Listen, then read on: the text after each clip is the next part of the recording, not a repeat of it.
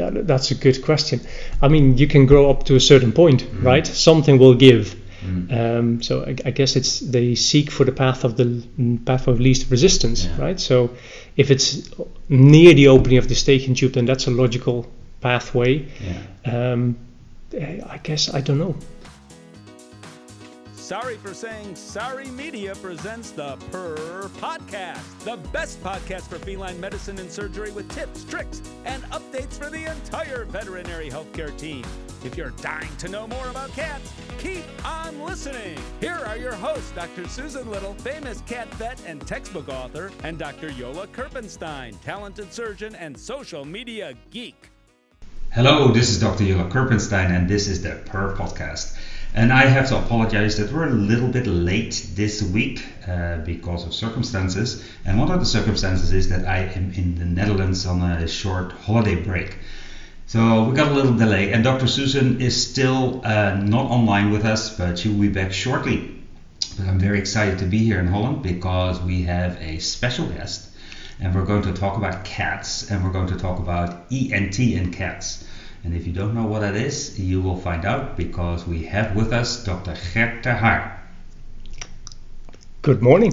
Good morning, Gert. Yes, this is wonderful. We're sitting here in Utrecht, in the middle of the Netherlands. Very excited to be here and talk with you a little bit about cats. So this podcast is all about cats, and this is for veterinarians, veterinary technicians, and anybody that loves veterinary medicine.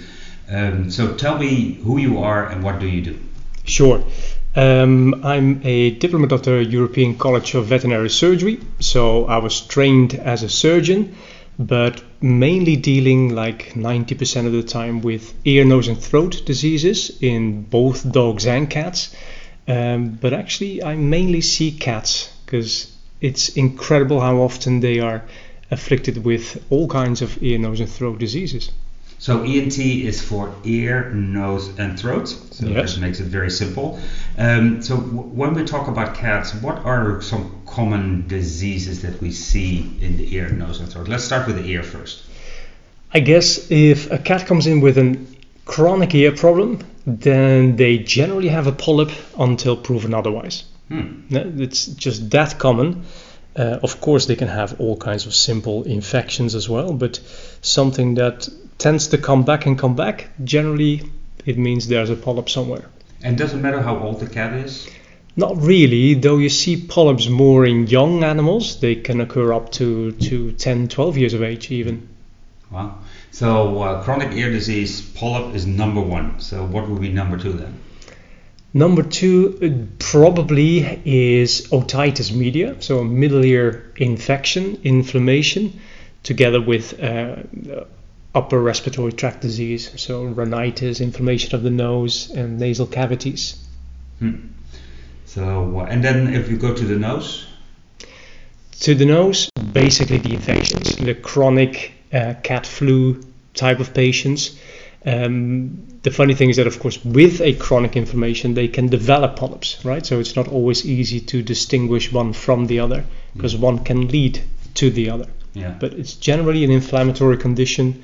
Sometimes foreign bodies that get lodged on top of the soft palate or in the nose, and of course sometimes a form of cancer. Yeah. And we'll talk about these topics a little bit more in detail later, but let's switch to the throat then. The throat, again, a cat polyp is number one in the throat, but they can have difficult diseases in an area on top of the soft palate. Like nasopharyngeal stenosis, narrowing of the passage. Those can be challenging to diagnose and to treat. Yeah, I can imagine. So in your practice, you work in a private practice here in the Netherlands, correct? Correct, in Utrecht, yeah. Yeah, and so you see mainly ENT patients then here? Yes, I'd say about 90% of the time, yeah. Wow. So at least 20 a week, yeah. So you're really specialized, because can you tell a little bit what you did before you became an ENT surgeon? Of course. Well, I became a regular vet like anyone else, I guess, and then started to specialize via a residency in small animal surgery at the Utrecht University. Within that training, part was dedicated to treating ear, nose and throat disease. And after finishing the residency, I kind of went on with that and thought it was a really interesting area where you have to combine really nice diagnostic workup techniques like endoscopy with really difficult surgeries often, because it's an area where there's a lot of important structures. You have to be really careful, really know your anatomy. And that's kind of how it developed. And then with time, with doing more research in that area, doing a PhD in that area, you more or less become an ENT specialist. Yeah, so you're really super specialized. And I remember when we were together at Utrecht University, first you did your residency, but then you did special training with a very famous ENT surgeon here in Holland, Dr. Anja van Venker Hagen. And she probably taught you the tricks. And then you even specialized more because you did a PhD in this field. So you are truly a ENT surgeon. How many are there in the world? That's a good question. I mean, there are many ENT enthusiasts. That's the good thing. But I think that often the work is divided between internal medicine and surgery, right? I don't think there are many people that are really dedicated to just ENT. Although they are there. There are people that mainly do ENT, both in Holland, there are at least 2-3 more. Some people in Germany that I know of, in Australia, I'm sure in the United States as well, right? But it has not become yet as clear a specialty as, for instance, ophthalmology. Yeah. But I'm hoping it's heading there. Yeah, that's really good. And you're also part of a organization that is promoting ENT in veterinary medicine. What's that organization about? That's correct. That's the IVENTA, the International Veterinary Ear, Nose and Throat Association. That organization goes back a long time, and it started with, of course, my mentor, Dr. Anja van Venker Hagen, and a lot of ENT enthusiasts. And we often hold a pre-congress just before any regular WSAVA conference. To talk specifically on ENT diseases. Yeah, that's cool. So let's dive into a specific disease, and you mentioned it many times, the polyps, which are common reasons for ear, nose and throat diseases in cats. Tell a little bit about how do they occur and how can people recognize them? Sure. I guess the idea currently is that polyps probably arise because of chronic irritation of mucosa. And you have a lot of mucosa in the nose, but also in the middle ear. And most polyps are thought to arise from chronic irritation inflammation of the middle ear mucosa. If that mucosa and that polyp stays within the middle ear, you will probably not notice a lot other than loss of hearing. But if the polyp grows large and bursts through the tympanic membrane or grows through the auditory tube into the nasopharyngeal area, then you'll have clear clinical signs. If it goes into the outer ear canal, you will find that there will be an inflammation in the ear canal with scratching of the ear, shaking of the head, and discharge. If it grows into the nasopharynx, then it occupies the airways, and you will start getting problems with breathing, more noise, more snoring noises, maybe some gagging and retching, and more difficulty with swallowing. If the polyp in the middle ear leads to a real infection and the inner ear becomes involved, then the clinical signs are even more dramatic. With inner ear disease, then you usually see a head tilt, you can see neurological abnormalities, imbalance, and then it becomes very clear to the owner that something is wrong. Generally, any cat with chronic symptoms of the ear, nose or throat should be evaluated for the presence of polyps, because infections you can deal with medication, but as long as there is a polyp, the problem will always come back. Yeah, so it's a common disease in cats, mainly originating from the middle ear. Then I guess, and it can go two ways. To the outside, one is through the ear canal, and the other one is towards the throat. And often they are pedunculated, so they have a long, tail, but the mass itself is the problem child, probably causing most of the clinical signs that we see. Yeah, I would say so. Especially the ones in the throat, right? It's then the space occupying mass that causes the clinical signs. Yeah. In the ear canal, it doesn't really matter.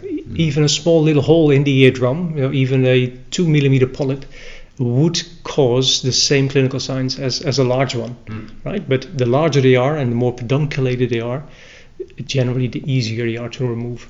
And do they know why they are pedunculated? So why don't they just stay in the middle ear and grow? Yeah, that's a good question. I mean, you can grow up to a certain point, right? Something will give. So I guess they seek for the path of least resistance, right? So if it's near the opening of the Eustachian tube, then that's a logical pathway. I guess I don't know. So because of pressure, you think that they are pushed through the orifice of the Eustachian tube or through the, into the ear through the eardrum, I guess. Yeah, I guess we always thought of it that way, but it's an interesting question because maybe because of infection, you just get a hole in the eardrum, like it can happen in people. And then when there is a hole, any polypous tissue may grow into the ear canal. Yeah. Who knows what's the chicken and what's the egg, right? And then probably there's a lot of tension on, when they move down or up to the ear, there's probably a lot of tension. That's probably why they are stretched out. Because is the polyp only the top part, or if you would look histologically, would also be the stalk abnormal, or is that just mucosa that's stretched out? Yeah, it is completely lined with mucosa, but near the stalk it becomes more and more fibrous, right? But you can have large ones with a very thick fibrous stalk, and you can have very small ones where most of the tissue is actually mucosa. Yeah. So I can see, if I look at physiologically, that when you pull at something, that something is stretched. So the inflammatory process probably at the end, and then the more you pull on it, the more mucosa and fibrous tissue is stretched into that tract. So, and that also explains a little bit why the technique, what you have to do with them, sometimes works. So can you explain what you do with these polyps? So how do you do the diagnosis first? Sure. I guess if you really want to know what's happening in the middle ear and how the middle ear has responded to the presence of a polyp, if you have unilateral or bilateral disease, then CT scan imaging is the way to go, in my opinion, together with video otoscopy.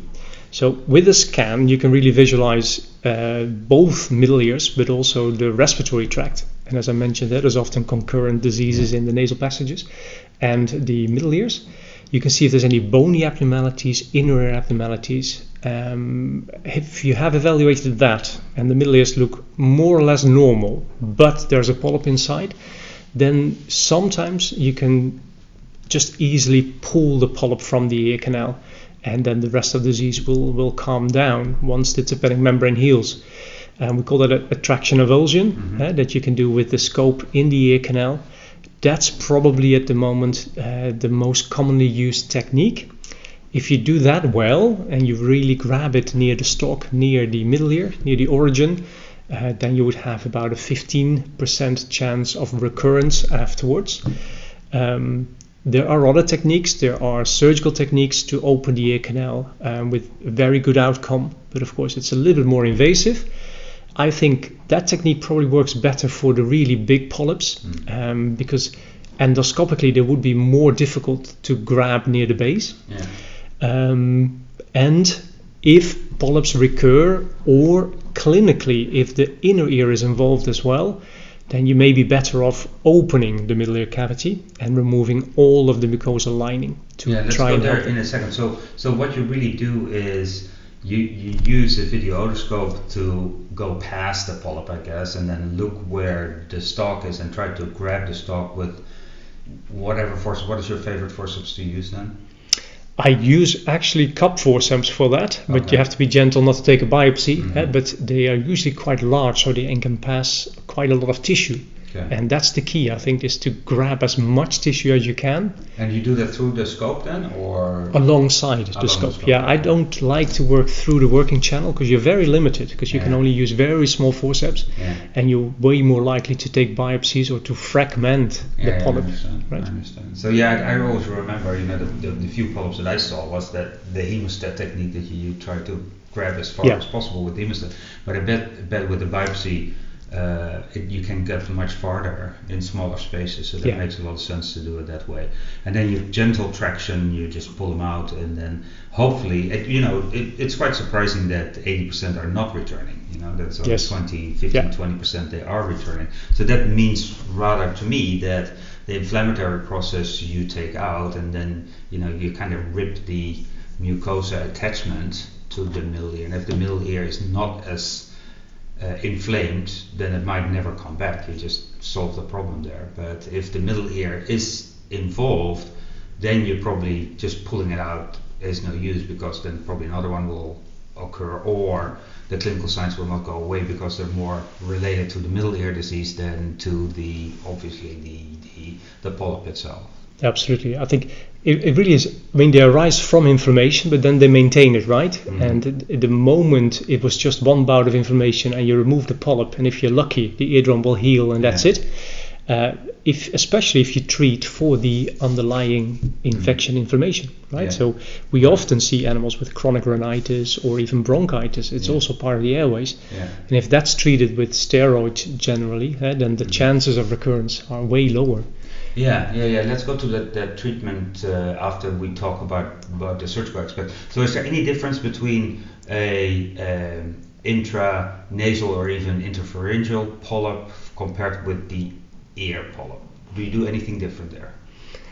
Not really. If they are on top of the soft palate, then generally, because they come through the Eustachian tube, they have a very small stalk. Mm-hmm. So they're relatively easy to remove generally completely, and recurrence rates are much lower. Yeah. But the rest is the same. They come from the middle ear cavity, right? So from irritation there. So that's something. So you try to grab them as close to where they come out. Yes. And that's how you rip them out. Because I can't imagine how long is a Eustachian tube in a cat? Approximately 1.5 2 centimeters. Yeah, so it's very short. So you shouldn't be, because what I always tell people is you shouldn't be that afraid that the stalk is short when you pull it from the pharyngeal area compared with the ear. Because if the stalk is really short in the ear, you probably have left something in there, because the stalk should be longer. But if it's from the pharynx, it must come pretty short. So don't be afraid that you didn't pull enough, because but you should see a stalk. If you don't see a stalk, then you may be in trouble. Yeah, because if you leave that stuff in the tube like that, it probably will grow back.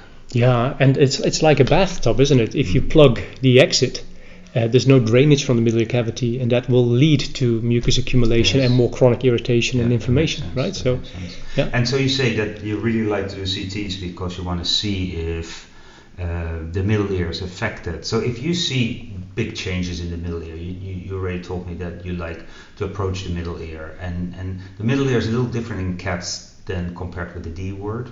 We don't mention it. What is the difference, and what's the difference in approach to? Sure. I guess the cat middle ear is quite special. It has it's divided into two compartments by a septum.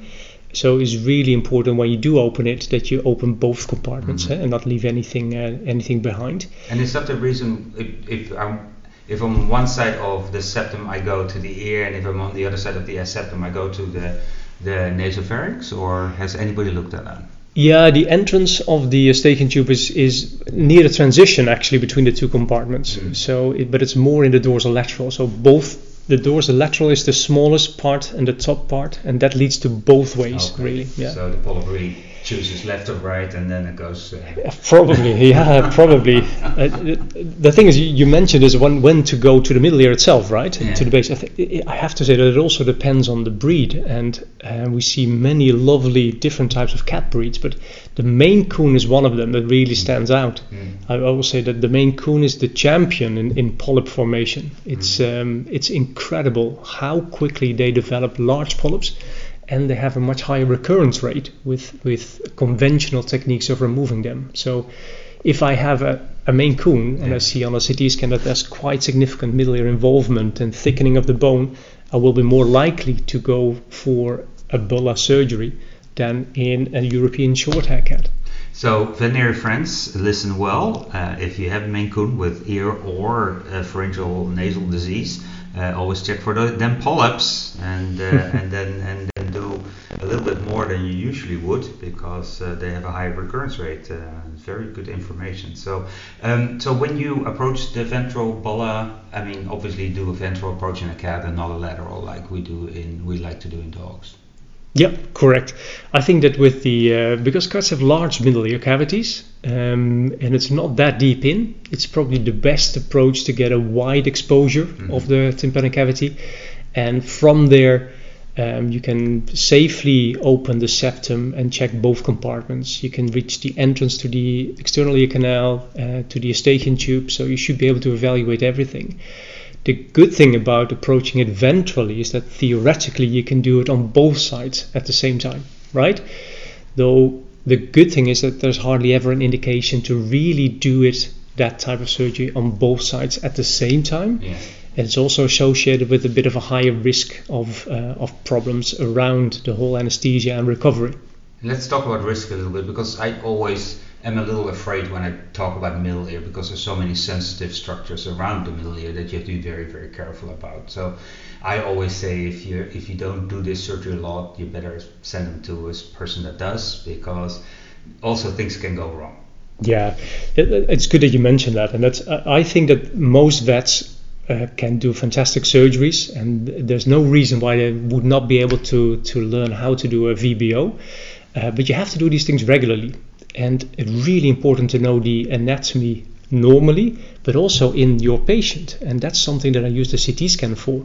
Because sometimes with a chronic inflammation, the septum will disappear. You will have osteolysis, or the bulla enlarges, or the bone becomes a centimeter thick. That's really nice to know before you make an opening in it. Yeah, and to know what to expect there. And you can prevent a lot of complications to the surrounding vessels and nerves and everything. Yeah, for sure. Yeah, it makes a lot of sense. And VBO is ventral bulla osteotomy, just for my favorite readers that didn't pick that up. But that's a really good point. So look at your CT, use the CT not only to see if there's something abnormal, but also for your anatomy. And you can, of course, make slices out of it so you can see the anatomy really, really beautiful. Last question before we end the show, because we're at 21 minutes. Wow, it goes fast. And you're talking about a topic that you like, is medical therapy for these cases. So sure. If you get a cat with a polyp, what is the standard therapy you put them on? After removal of the polyp, right, because you would have to do that, generally it would be a tapering course of steroids, just to reduce the inflammation in the mucosa. Depending on the presenting clinical signs, if there's secondary bacterial infections, you would give a broad spectrum antibiotic as well. I think doxycycline is still one of the best first choice antibiotics, but if there are more severe problems, or depending on your culture results, you can choose something else, of course. That is great. So what a wonderful episode, hearing everything about polyps. We'll be back next week with another episode, and then we're going to talk about the nose and the pharynx a little bit more. But this was it for today. Thank you, Gert. You're very welcome. And thank you, listeners. If you like what you hear, please give us a 5-star review. And you can find more information at perpodcast.net. My name is Dr. Jelle Kurpenstein, and I am your host today. So thank you very much for listening. Dr. Susan Little is a feline medicine specialist with 2 cat-only hospitals in Ottawa, Canada. She is best known as an international speaker and as the author and editor of 2 textbooks, The Cat, Clinical Medicine and Management, and August, Consultations in Feline Internal Medicine. Along with 3 cats, she also admits to owning 2 dogs, and you can follow her on social media with the handle @CatVetSusan. Dr. Jelle Kurpenstein is a diplomate of the American and European College of Veterinary Surgeons and a big cat fan. His specialties range from surgical oncology and reconstruction to minimally invasive surgery. He is the author of 2 textbooks on basic and reconstructive surgery. Did you know he was allergic to cats? Jelle works currently at Hills Pet Nutrition. You can follow him on social media with the handle @GVETSX. This episode is made possible by the generous sponsorship of the Take the Pledge Against Struvites in Pets Facebook page. Did you know there are 3 easy steps to treat bladder stones in cats with lower urinary tract signs? Step 1 is to take a radiograph, and if there is a stone present in the bladder, step 2 is to use the Minnesota Urolith app for iPhone and Android to determine the most likely type of stone. Step 3 is to treat the cat for at least 2 to 3 weeks with an appropriate diet and see if the stone gets smaller. If so, keep feeding that diet until the stone is completely gone on follow-up radiographs. If not, check compliance with the owner and look for alternative treatment options. Join veterinarians worldwide to take the pledge not to remove screw-bite stones by surgery anymore. The opinions of this podcast are those by Dr. Susan Little and Dr. Yola Kerpenstein. Veterinary medicine is a complex profession, and often there are multiple diagnostic and therapeutic options for different disease processes. If you're a pet owner with questions, please go to your local veterinarian. If you're a veterinary professional, ask your questions on our Instagram page @PurPodcast.